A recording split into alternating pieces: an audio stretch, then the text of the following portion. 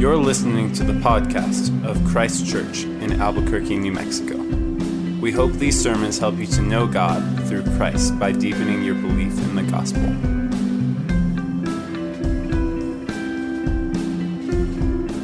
Our reading tonight is from Luke chapter 8, verses 26 through 39. Then they sailed to the country of the Gerasenes, which is opposite Galilee. When Jesus had stepped out on land, there met him a man from the city who had demons. For a long time he had worn no clothes, and he had not lived in a house, but among the tombs. When he saw Jesus, he cried out and fell down before him, and said with a loud voice, "What have you to do with me, Jesus, Son of the Most High God? I beg you, do not torment me." For he had commanded the unclean spirit to come out of the man. For many a time it had seized him. He was kept under guard and bound with chains and shackles. But he would break the bonds and be driven by the demon into the desert. Jesus then asked him, "What is your name?" And he said, "Legion," for many demons had entered him. And they begged him not to command them to depart into the abyss. Now a large herd of pigs was feeding there on the hillside, and they begged him to let them enter these. So he gave them permission. Then the demons came out of the man and entered the pigs, and the herd rushed down the steep bank into the lake and drowned. When the herdsmen saw what had happened, they fled and told it in the city and in the country. Then people went out to see what had happened, and they came to Jesus and found the man from whom the demons had gone, sitting at the feet of Jesus, clothed and in his right mind. And they were afraid. And those who had seen it told them how the demon-possessed man had been healed. Then all the people of the surrounding country of the Gerasenes asked him to depart from them, for they were seized with great fear. So he got into the boat and returned. The man from whom the demons had gone begged that he might be with him. But Jesus sent him away, saying, "Return to your home and declare how much God has done for you." And he went away, proclaiming throughout the whole city how much Jesus had done for him. This is the word of the Lord. Let's pray.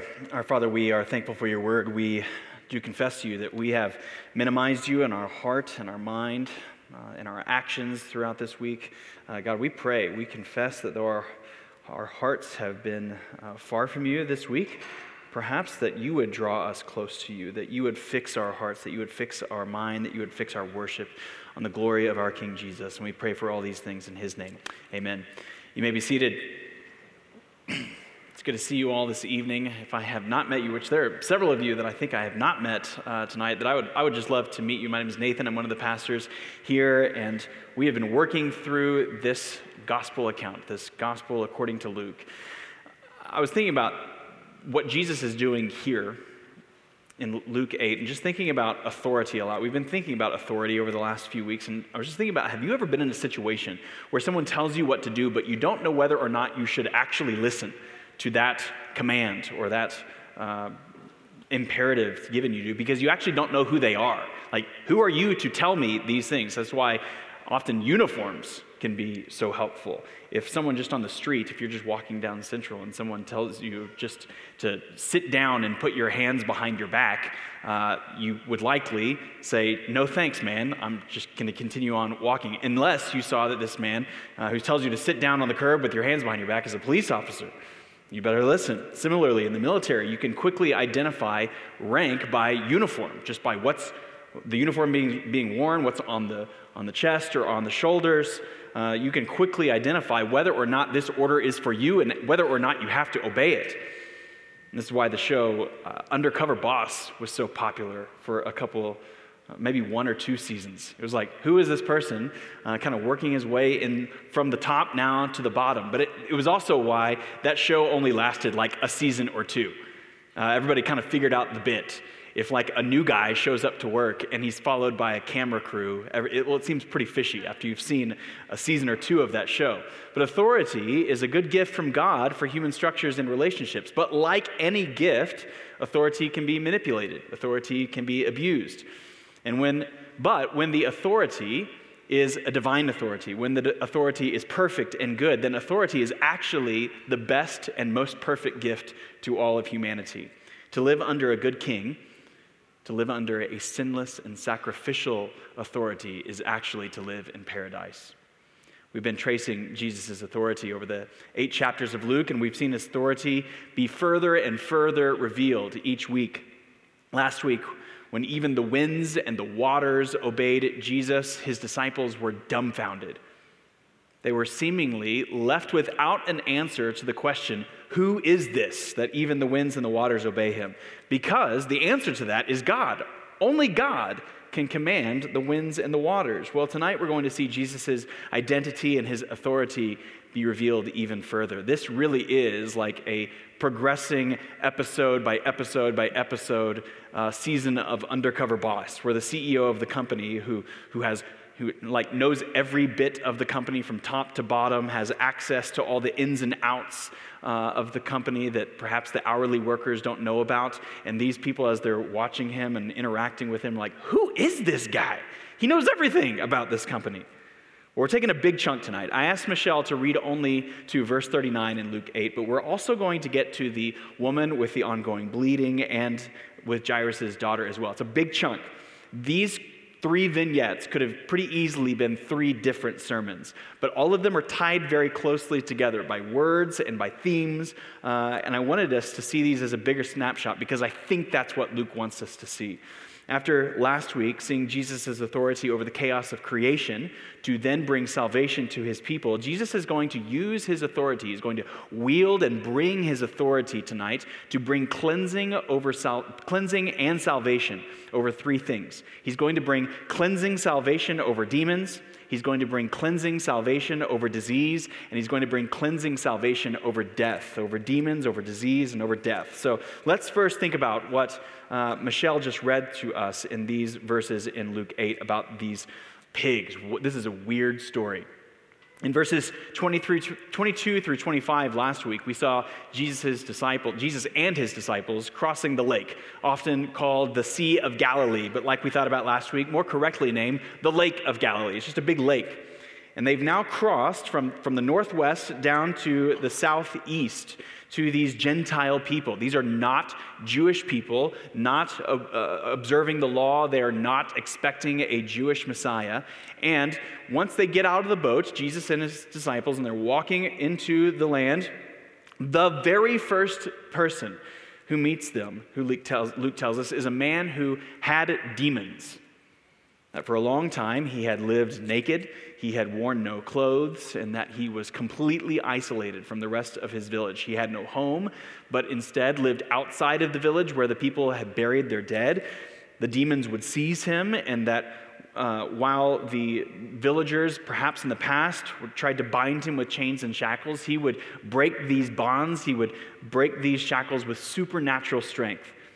And so all of this, Luke tells us, had driven him out into the desert, into the wilderness, away from the people.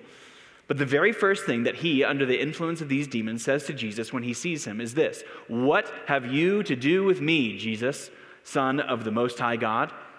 So not only does this Gentile man recognize Jesus as the Son of the Jewish Most High God, but he knows his name. He also correctly identifies him with greater clarity than anyone else has in Israel, save for perhaps Zechariah in chapter 2 and John the Baptist in chapter 3. He is seeing this man, Jesus, very clearly. This is similar to what we saw in chapter 4, where we saw another demon-possessed man say to Jesus, "What have you to do with us, Jesus of Nazareth? Have you come to destroy us? I know who you are, the Holy One of God." Now, a few weeks ago, when we were going through that passage in chapter 4, we kind of thought about how we can tend toward, with 21st century lenses, look back at a pre-modern story like this with a bit of sneering sophistication, with a bit of snobbery, and understand what was really going on. It was some kind of a mental health episode or something. But we also thought about in that time in that sermon, that this is actually just a bit of snobbery. Like they're clearly seeing these things to be what they are. And when Jesus speaks, things happen.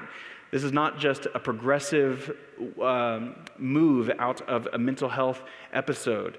When we read both of these passages, in Luke 4, here in Luke 8, like any biblical passage about the demonic realm, our curiosity meters, though, they just like peak out at 11, don't they? So many questions come up for us.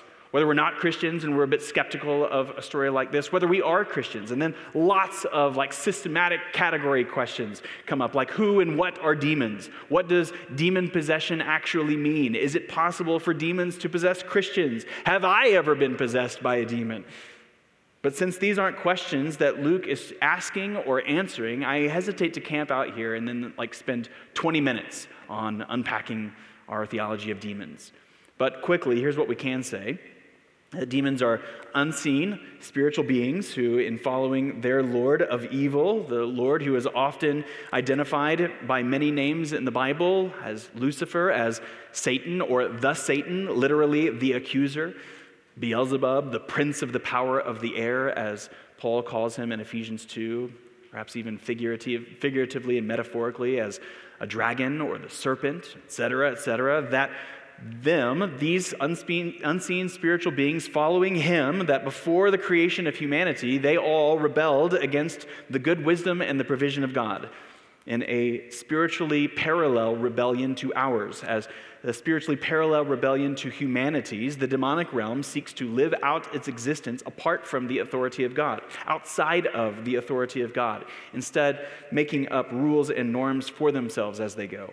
And it's in that sense that the demonic realm, or as Paul regularly calls them, the powers can then influence humanity to live our lives outside of the good wisdom and the good provision of God, outside of his authority and trying to convince ourselves that we live under only our own. Often in the age-old subtle influence of those old gods of money, sex, and power. And then even from time to time with more direct influence in what is called possession or demon or demonic ownership of a person. But like we said in chapter 4 a few months ago or a few weeks ago, and when we were thinking through Ephesians 6 several months ago, the reason Paul is writing about the powers, the reason he is writing about the authorities in Ephesians 6 at all is because he is worried. He's concerned that the powers will keep ordinary Christians from leading faithful lives. He's writing that we as Christians wouldn't be obsessed about the demonic realm, obsessed about the powers, but just aware of them. That there are powers out there, but that they are defeated powers, that they are subjected powers, that the powers do not actually deserve attention, they deserve avoidance. But at the moment in this man's life, the demonic realm actually does have power. Unavoidable, undeniable power. What's more, when Jesus asks the man or the demon's name, the man answers legion. This is the name that he gives. The legion is a Roman division of fighting men of about 5,000 to 6,000 men. A Roman legion would be 5,000 to 6,000 soldiers. Now, we don't have to then think that there are literally 5,000 to 6,000 demons in this man, but Luke does tell us that there are many.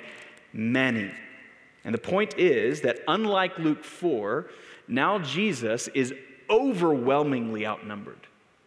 So perhaps if you're reading the Gospel of Luke for the very first time, you get to Luke 8, and you've got a framework of the spiritual world, and you've got a framework of the demonic realm, and you come to Luke 8, and you read this for the very first time, and you think, oh no, Jesus is vastly outnumbered. What's going to happen here?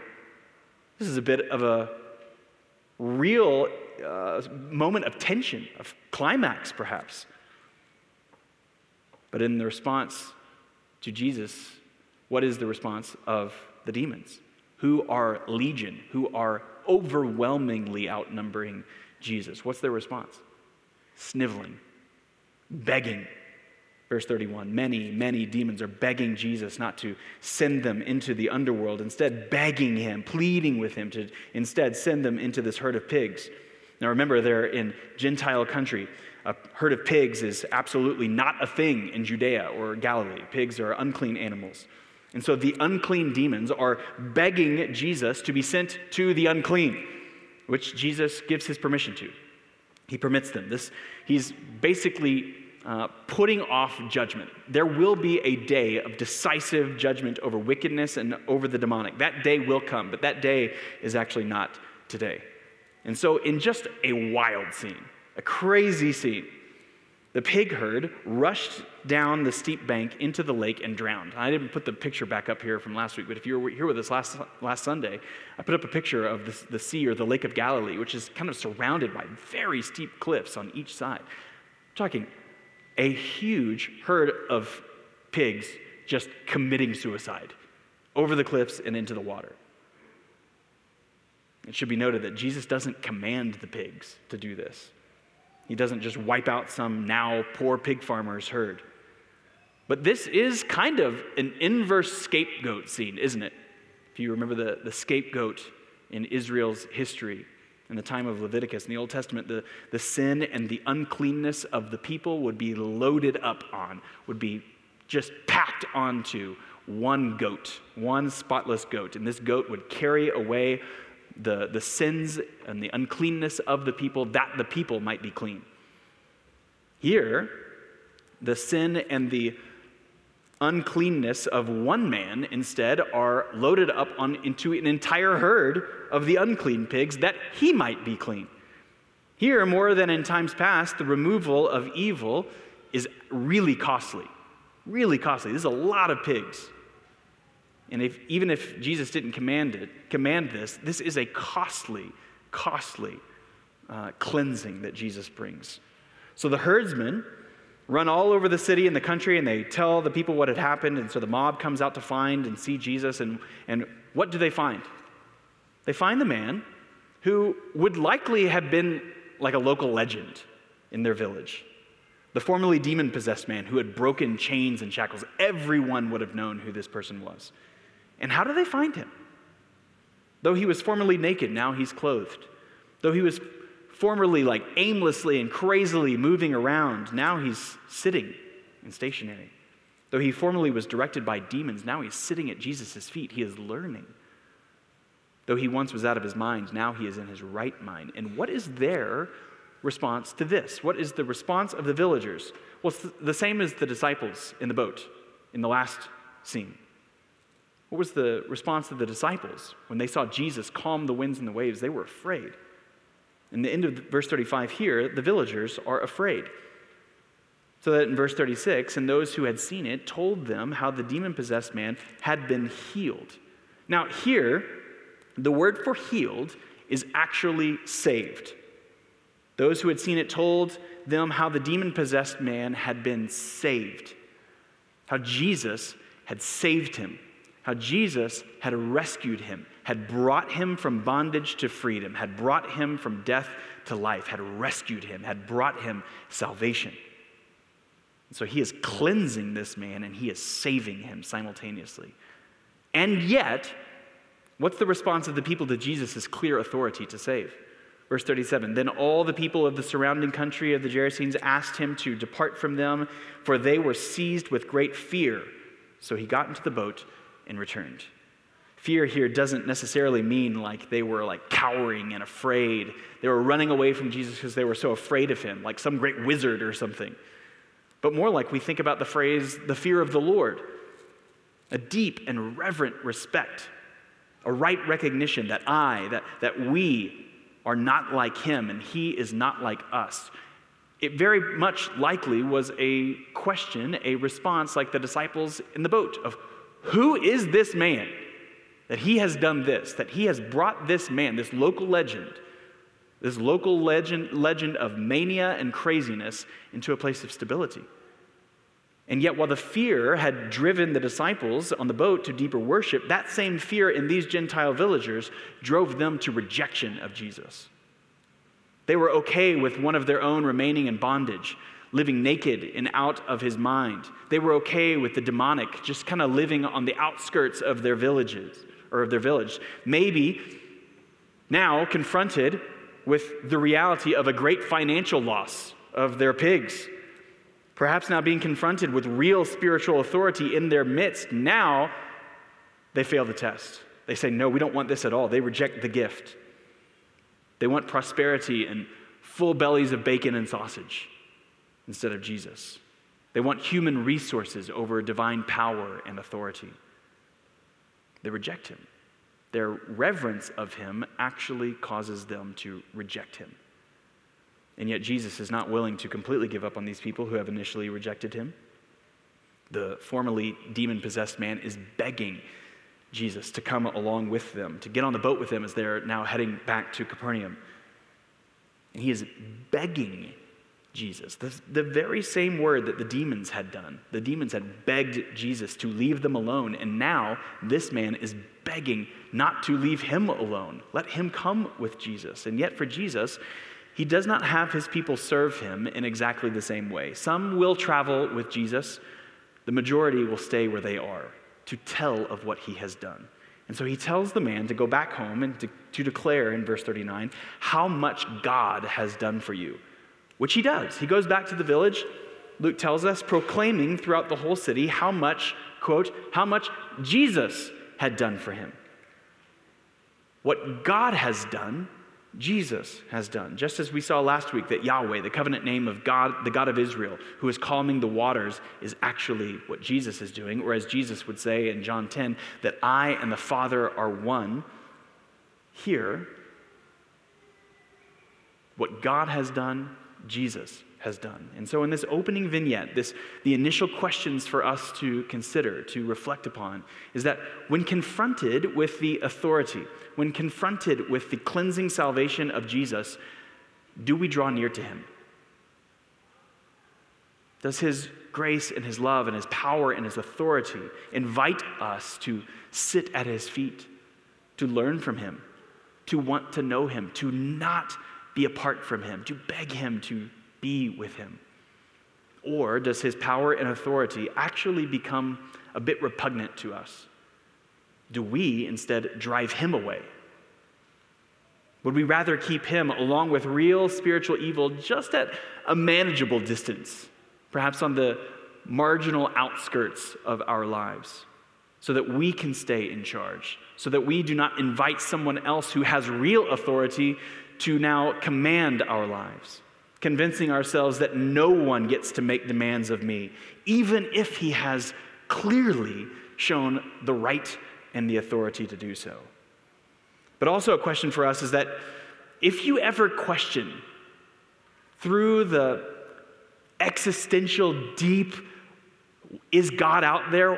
What has God ever done for me? Kinds of questions of life. Why is it that he feels so absent and silent? We must answer that question. What has God ever done for me? With another question. What has Jesus done for me? He has loved me. He has lived for me. He has died for me. He has been raised to new life for me, and he has been seated in heaven at the right hand of the Father. And in that sense, what more do we need? What more does God need to do for us? I didn't share a quote last week that I share nearly every Easter. But it's this: if Jesus wasn't raised from the dead, if he actually was not raised from the dead, then nothing else matters. There's actually not much meaning in this life. But if Jesus was raised from the dead, then nothing else matters. What have we to be anxious about? What have we to question God about? Or if the meaningless eat, drink, and be merry, for tomorrow we die is true, if all there is this life, then we might as well get as much joy out of it as possible. Then if that's not true, then it actually becomes meaningful to think and to reflect upon that we should eat, drink, and be merry, for yesterday we were dead. Jesus has brought in his resurrection to life now his own people. But more on that in a minute. And so it's to these themes that we now need to keep moving. If Jesus showed his cleansing salvation over demons to cleanse, to purify, and to save, now let's see his cleansing salvation over disease. In verse 40, we read that as Jesus returned, the crowds were already waiting on him. And one man in particular, Jairus, a wealthy and powerful man in town, a ruler or a civic and religious leader of the synagogue, this man, a powerful man, he falls at Jesus' feet. Why? Because his 12-year-old daughter is dying. And so he implores Jesus to come to his house. But we'll come back to Jairus and his daughter in our third section. Now, since I didn't have Michelle read this section, I'm just going to read the next bit, beginning in the second half of verse 42 through 48. And Luke writes this: As Jesus went, the people pressed around him. And there was a woman who had a discharge of blood for 12 years. And though she had spent all her living on physicians, she could not be healed by anyone. She came up behind him and touched the fringe of his garment, and immediately her discharge of blood ceased. And Jesus said, "Who was it that touched me?" When all denied it, Peter said, "Master, the crowds surround you and are pressing in on you." But Jesus said, "Someone touched me, for I perceive that power has gone out from me." And when the woman saw that she was not hidden, she came trembling, and falling down before him, declared in the presence of all the people why she had touched him, and how she had been immediately healed. And he said to her, "Daughter, your faith has made you well. Go in peace." All right, so the title that I've given to this second subheading isn't quite right. This woman certainly had a medical condition that in these days had proven to be incurable. And even this perhaps funny little clause that Luke, the physician, is saying that she had spent all her money on physicians. His profession couldn't help her. But yet, while disease isn't quite the right word, she's got some sort of condition. It needed to be a D, demons, disease, and death. But either way, describing this condition, describing this situation that this woman finds herself is anything but funny. This would be a miserable and embarrassing situation for any woman in any age. But then even more in the first century, certainly in an age like this, well before modern hygiene products, meaning likely similar to the story of Rachel's made-up excuse of sitting on the household idols in Genesis 31. This lady had likely just stayed at home, just staying seated at home, hidden from public embarrassment for 12 years. Not only that, but because of the presence of blood, she would have been ceremonially unclean. Now, we spent several weeks in Leviticus a year ago, last April, thinking through the difference between sinfulness and uncleanness, that there actually is a difference. That all sin is uncleanness, but not all uncleanness is sin. That being clean rather than unclean refers to being in a condition where you are fit to approach God. You are fit for his presence. And you could become unclean for any number of reasons. So we thought about a 9-year-old boy who had perhaps spent all day outside playing in the dirt and the mud, and before he comes into the house, mom makes him get clean. She isn't saying that the boy is immoral, just that he is not yet fit to come inside. Let's clean you up. Let's do something about that first. And we thought about that blood being the life of a creature, when blood is outside of the bounds of the body, that this is uncleanness. Now, there is much, much more that we considered. But for now, just know that this means that this woman was not only socially isolated because of likely shame and embarrassment, but in these days, she was also not able to approach the temple. She is a woman of complete isolation. She is a woman very similar in that sense to the demon-possessed man in the last story. Isolated, excluded from the community.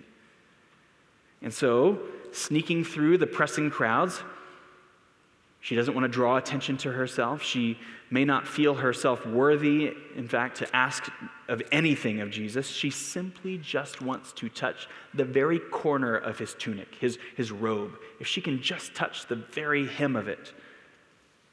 And she does. Now, some people throughout the centuries have criticized this woman.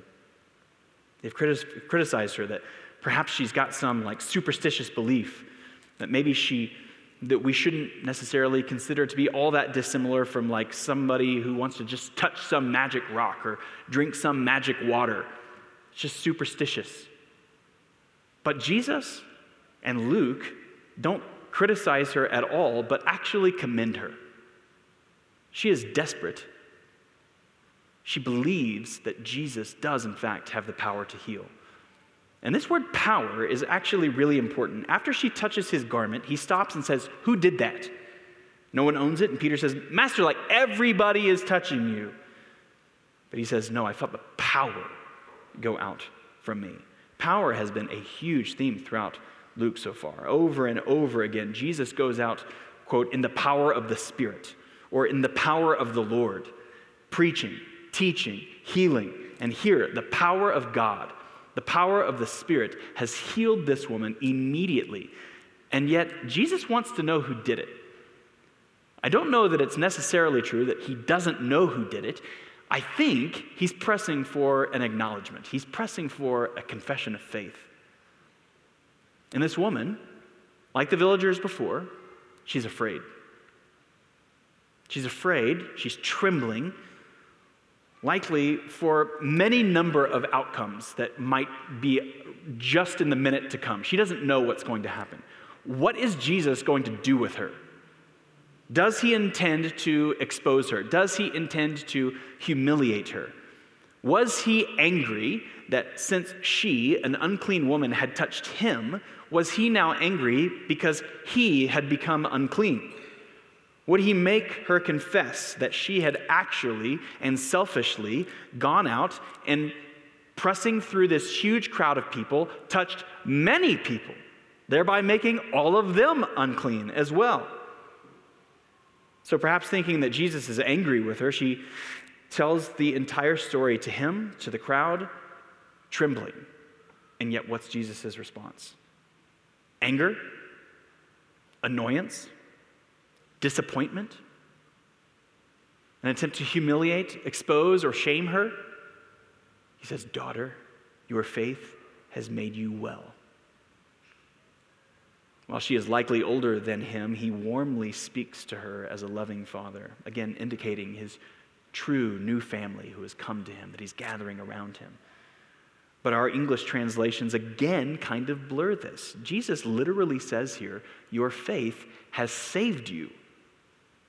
She's healed, yes, but he has brought her salvation. Her faith coming to him has brought salvation. Her belief in who Jesus is, which then translated into action of not being driven away from him, but coming closer to him, has brought her salvation. And because of the salvation that he brings to her, he says, now go in peace. He doesn't mean, lady, daughter, walk away with like a renewed sense of subjective well-being. Leave here with like a restored day of mental health. But he's saying this, go in peace, in the sense that peace has been used throughout Luke. Objective, not subjective. As the angels sang in Luke 2, glory to God in the highest, and on earth peace among those with whom he is pleased. Go in friendship. Go in nearness. Go in intimacy with God. Now unbroken by sin, unseparated by uncleanness, that as we've thought about so many times before in Leviticus and even earlier in Luke, and as we'll see in our third and final vignette, Jesus is actually not made unclean by the uncleanness of others. If we're reading this story for the very first time, and we know our Old Testament, and we see this woman who is unclean by her bleeding, approaching Jesus from in the crowd, we might be tempted to think, no, please, no, don't touch him. You will make this clean man now unclean, but that is not what happens. It is not so that those further away from the purity of God, they do not drag Jesus away from God, but that the intense purity, that the cleanness of Jesus then finally and fully transforms those who were formerly unclean now to clean. That Jesus, who is one with the Father, actually drags those who are far from God into the inner courts of purity. Which now finally gets us to this final section. We've seen Jesus' cleansing salvation over demons, his cleansing salvation over disease, and now finally his cleansing salvation over death. Let me read this as well. Verse 49. While he was still speaking, again speaking over this woman and this whole scene that has just happened, someone from the ruler's house came and said, "Your daughter is dead. Do not trouble the teacher anymore." But Jesus, on hearing this, answered him, "Do not fear, only believe, and she will be well." And when he came to the house, he allowed no one to enter with him except Peter and John and James, and the father and the mother of the child. And all were weeping and mourning for her, but he said, "Do not weep, for she is not dead, but sleeping." And they laughed at him, knowing that she was dead. But taking her by the hand, he called, saying, "Child, arise." And her spirit returned, And she got up at once, and he directed that something should be given her to eat. And her parents were amazed, but he charged them to tell no one what had happened. While this entire scene with the woman who touched Jesus is happening, I'm sure that Jairus, this synagogue ruler, is like checking his watch. Like, how long is this going to take? Does he not know that my daughter is dying? And then to his horror, one of his servants comes and whispers in his ear, never mind. You don't have to bring him here. She's died. But Jesus says, do not fear, only believe, and she will be well. But again, here literally, Jesus says she will be saved. He says, I will save her. We've already seen Jesus raise someone from the dead in Luke. Back in chapter 7, Jesus raised the only son of a widow back from the dead, which caused the village to respond that a new prophet had arisen, that what we have here is a new Elisha, a new Elijah. And in a very similar scene to that one, here, Jesus tells the mourners not to cry. Do not weep, which again, just like in Luke 7, if he was not capable of doing what he is about to do, is the most insensitive and terrible thing that he could say. But for him, to raise her from the dead was as easy as waking a child. And of course, the crowds laughed at him. They are not dumb ancients, just like walking around expecting the gods to do something miraculous all the time. They understand death better and more intimately than we do because they were far more acquainted with death than we are. They laughed at Jesus. They know when someone is dead. But sure enough, the little girl hears the wake-up voice of Jesus, and she opens her eyes as if a father had just woken his daughter. She stands up and she gets something to eat. What a miss! And all of these miracles, just like Jesus said he would do when he announced in Luke 4 that the power of the Spirit of the Lord was upon him, and that he would push back on the effects of the curse and new creation, all of these miracles, all of these three miracles that we have seen here today are just signs. They are pointers to the deeper reality of what Jesus has come to actually do, to bring salvation, to save, to bring peace, to bring cleansing. Here's how we wrapped up our time in Leviticus. That leprosy, that demons, that discharges of blood, that death do not bring uncleanness to Jesus, but he rebukes them. He sends away the sad. He makes them all come untrue. He takes chaos and he brings it to order. He takes sickness and he brings it to health. He takes death and he brings it to life, so that all around him are asking, who is this man? They're afraid. They're brought to deep reverence. This man is not like us.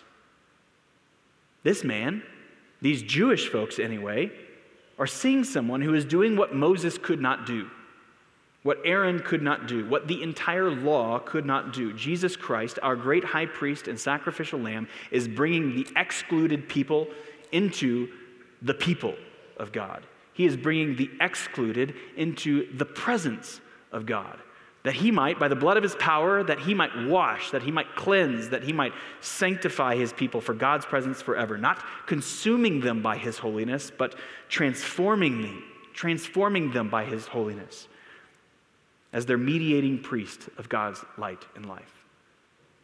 So unlike Israel, who at the moment in history when the law was given in the wilderness, the time of Leviticus, they were a people who had been consecrated to the Lord. They were in kind of a default state of cleanness that would go back to uncleanness, but then come back to their default state of cleanness. We, apart from Christ, we are a people of default uncleanness. We are unfit for God's presence. We, apart from Christ, have rejected him. We have worshiped ourselves. We have loved the sphere of darkness and of death rather than his sphere of light and life, and we must become clean. This has not changed with the coming of Christ. Unclean people must become clean. In Revelation 21, the Apostle John sees a vision of the city of God, and he says, "Nothing unclean will ever enter it, nor anyone who does what is detestable or false, but only those who are written in the Lamb's book of life." The ceremonial categories of uncleanness were all along pointing and preparing for moral categories of defilement. Those who are morally defiled cannot dwell with God, which is all of us. There is none who are righteous. No, not one. None of us. And yet Jesus is sent away on our behalf. He is the scapegoat. He is the pigs. As Hebrews 13:12 tells us, he is taken outside of the city. He is taken outside of the village. He is taken outside of Jerusalem, the Mount of Zion, and he suffers and he dies for the unclean. He suffers and he dies for the sinful.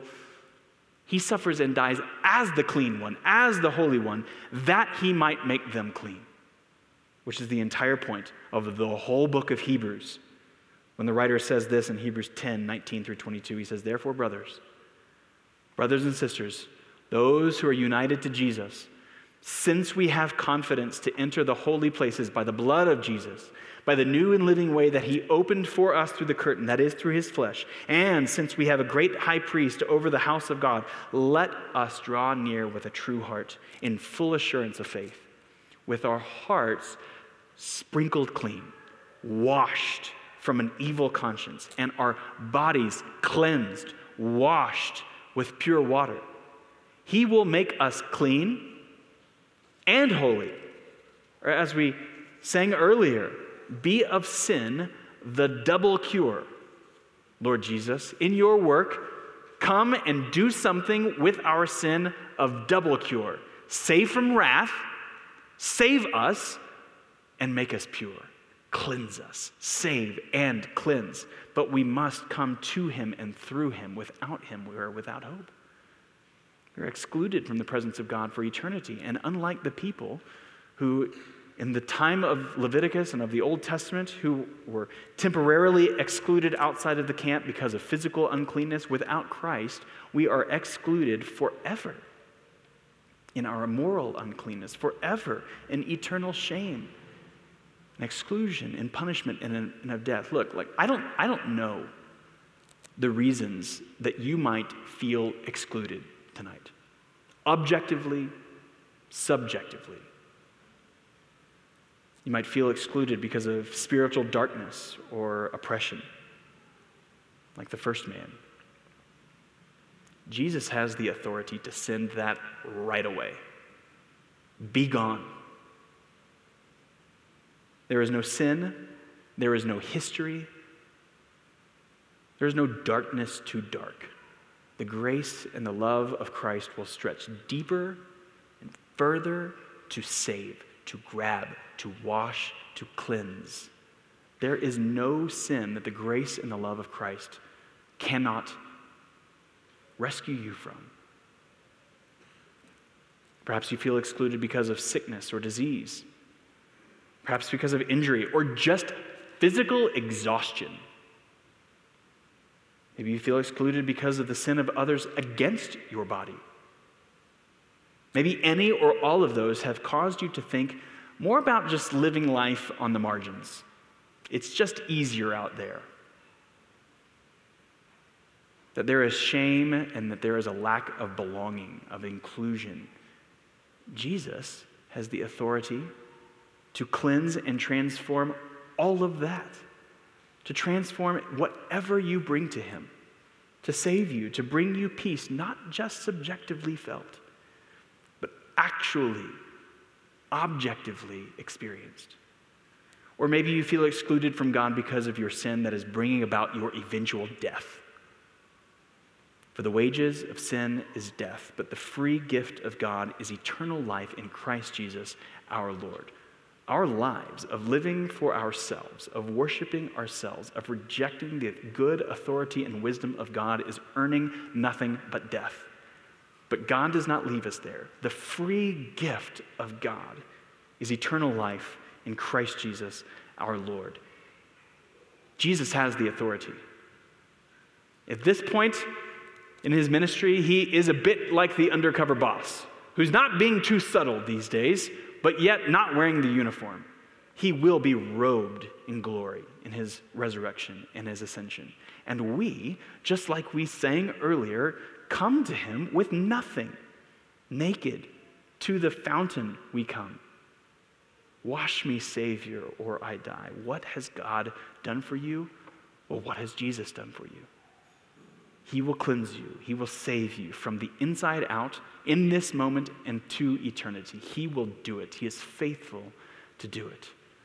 Let we continually draw near to him and come to him begging to sit at his feet from now until all of our days. Let's pray that he would help us in this. God, we come to you, an eternal, glorious God, the Father who reigns and rules in wisdom. Who can understand your counsel? Who can understand your wisdom? None of us. And yet you have revealed the wisdom of God. You have revealed yourself to us in the person and the work of Jesus.